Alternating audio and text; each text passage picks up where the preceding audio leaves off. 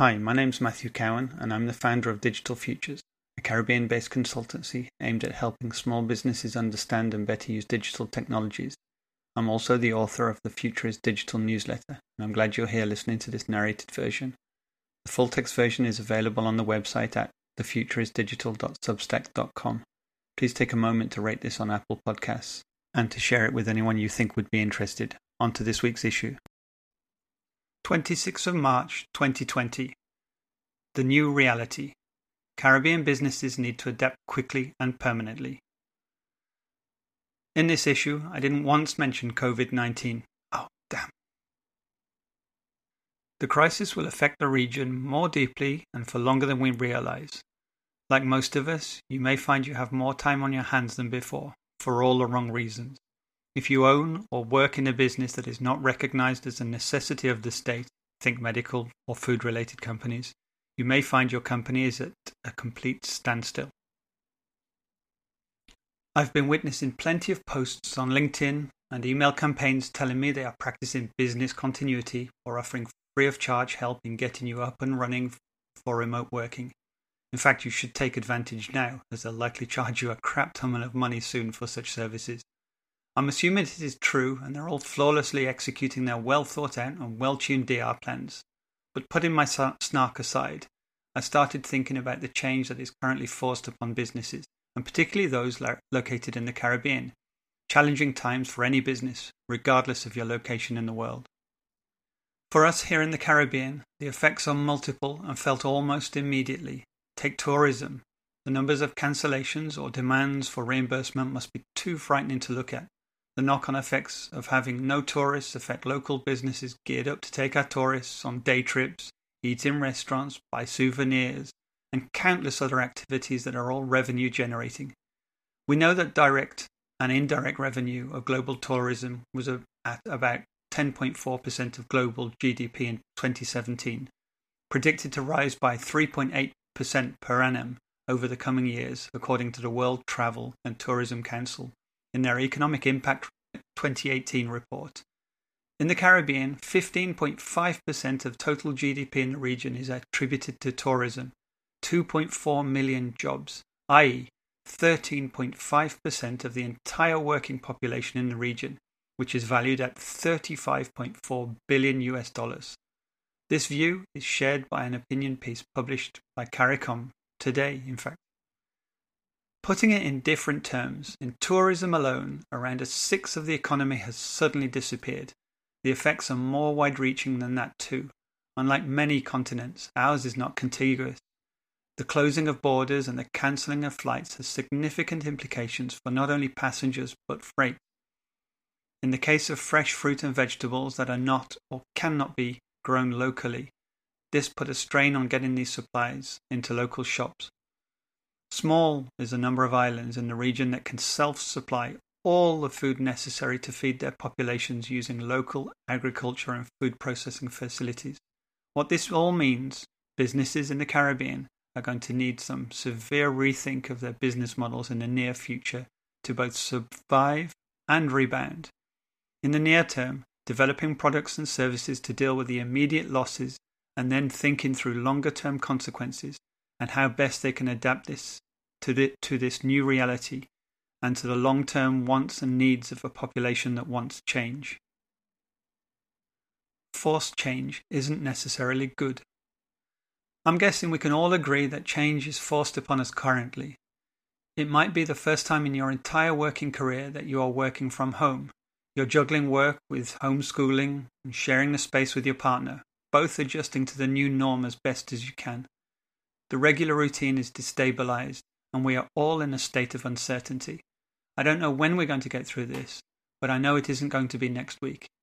But this abrupt change in our personal lives translates to a sudden and deep change for business too. Here in the Caribbean, we've been used to traditional businesses that have had little incentive to change in the face of digital transformation.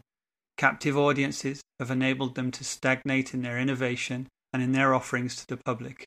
That comes back to buy regardless of price, availability or choice. I'm generalizing, of course, and there are some innovative firms out there, but they are mostly confined to services and often have clientele throughout the region or in fact the world. I have been very frustrated over the last 16 years that the development of digital solutions has been severely behind the times of other countries. 16 years ago, I lived in the UK, and we had been ordering our groceries online and having them delivered to our flat 5 years before that. Yes, you read that right. Over 20 years ago, supermarkets in the UK were providing online ordering and door-to-door delivery. You're lucky in the French West Indies to have one pickup point, and you're required to drive to it yourself. If you're fortunate, you'll get a time slot you want. Have they not heard of jobs to be done? This is not the only industry that is decades behind. The result feeds the collective cognitive dissonance in the region, where we as educated and worldly exposed people through social media and travelling cannot understand why we don't have access to the same things.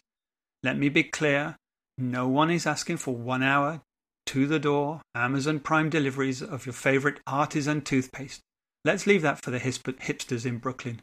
However, is it beyond expectation to want to be able to order something online and have it delivered to your door in a day or two? Computers, phones, food, tools, groceries, services, the list is endless. In fact, I would prefer to read that the opportunity is unlimited. But I can't quite manage that right now, sadly. Many changes in life. I wanted to highlight a couple of tweets and articles that show that changes are being made and made very quickly, indicating what might be in the post-pandemic world we are currently moving towards. The following tweet was from Dave Horwitz. It says, "My friend is going on a first date tonight with a girl he's been talking to on Tinder. They're going to park next to each other at a McDonald's and talk with the windows cracked while eating their own individual orders of fries. How's that for romance and longing? Jane Austen." I enjoyed the tweet. The idea that a younger generation is taking this in their stride, compensating and coming up with simple but effective ideas to continue. Dating is so essential for the world, and self-containment and confinement couldn't be more damaging if it tried. But as witnessed above, we as humans seem to find a solution. This next tweet is from Stuart Butterfield. Stuart is the CEO of Slack, a collaboration tool I've mentioned before. In a lengthy Twitter thread, he documented how his company went from a couple of million daily active users to over 11 million in the space of a couple of weeks. The tweet says, "It felt like the shift from inboxes to channels, which we believed to be inevitable over 5 to 7 years, just got fast-forwarded by 18 months. Good for our business. But what about everyone else? Many sectors were already hit hard, and the fallout for small business could be devastating." But this tweet identifies perfectly the shift business is facing, independent to this pandemic. He estimates that the shift from email communication, which is the backbone of so many companies today, is moving to channel communications, and that has accelerated by possibly 18 months as a result of this pandemic. I would argue that it has accelerated change even faster than that. Channel-type communication is so much better for teams. Whether they are 2 meters away from you or 2 continents, it's two-way, it's subject-filtered, it's asynchronous and synchronous at the same time, and most of all, it's personable, unlike email. How many times have you written an email, forgot the smiley, and the recipient completely missed the point? The feedback loop of interaction is so much better, and it can help people articulate how people in the team feel about each other's efforts and implication, all done seamlessly, easily, taking next to no time. In years past, managers and co-workers would need to draft and double-check an email to give feedback for the project you were working on together. If that feedback was personal, there were just too many risks associated with getting the tone wrong. Other innovations are being fast-tracked with some surprising results. The uncanny valley that technology so often creates is being redesigned at breakneck pace. Things that were proposed over 10 years ago that were rejected by the world for their insensitivity or downright weirdness at the time are readily accepted today in this climate of pandemic. My son had his first virtual class through Hangouts this morning.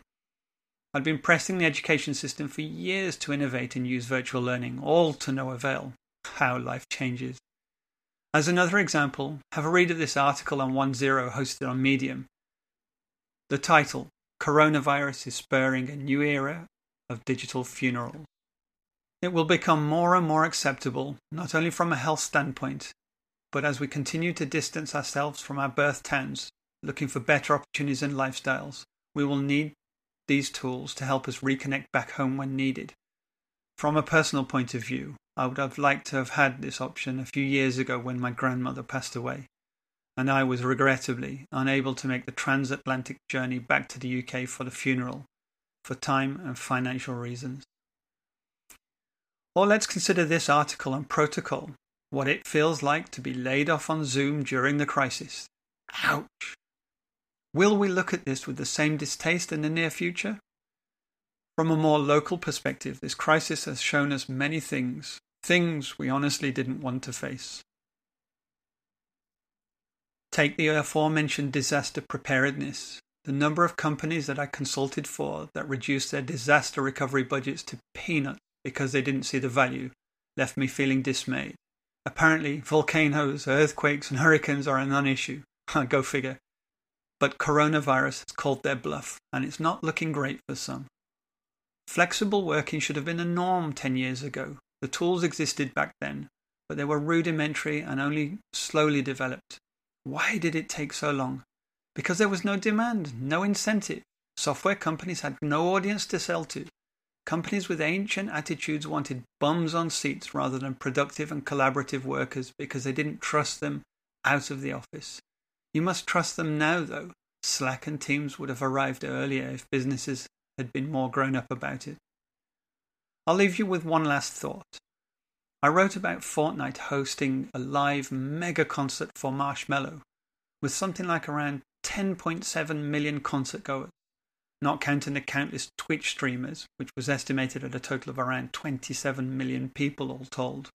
I wondered then, as I do now, how could this technology be used for more serious business purposes?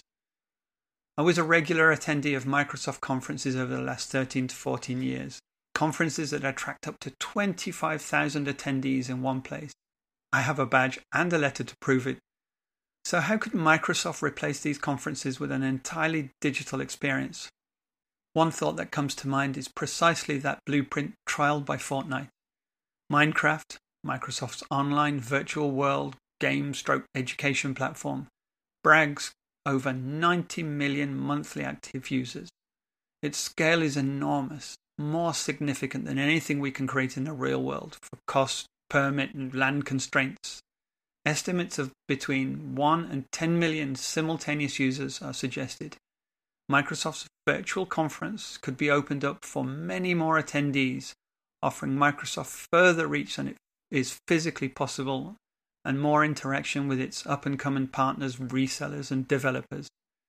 Attending a recent webcast about virtual conferences, the speaker, who happened to be the organizer of the Virtual Island Summit I attended last year, mentioned that the mere fact that the summit was virtual allowed participation from an island so remote that only a 12-day boat trip to South Africa, one that happened once every 3 months, was possible. The impossible made possible because of digital transformation. The Future is Digital newsletter is intended for anyone interested in digital technologies and how they affect business. I hope you can forward it to people you feel are interested in the subject. If this email was forwarded to you, please don't forget to subscribe for yourself. You can sign up from the email. Visit the archives to read all previous issues. Thanks for being a supporter. Have a great day.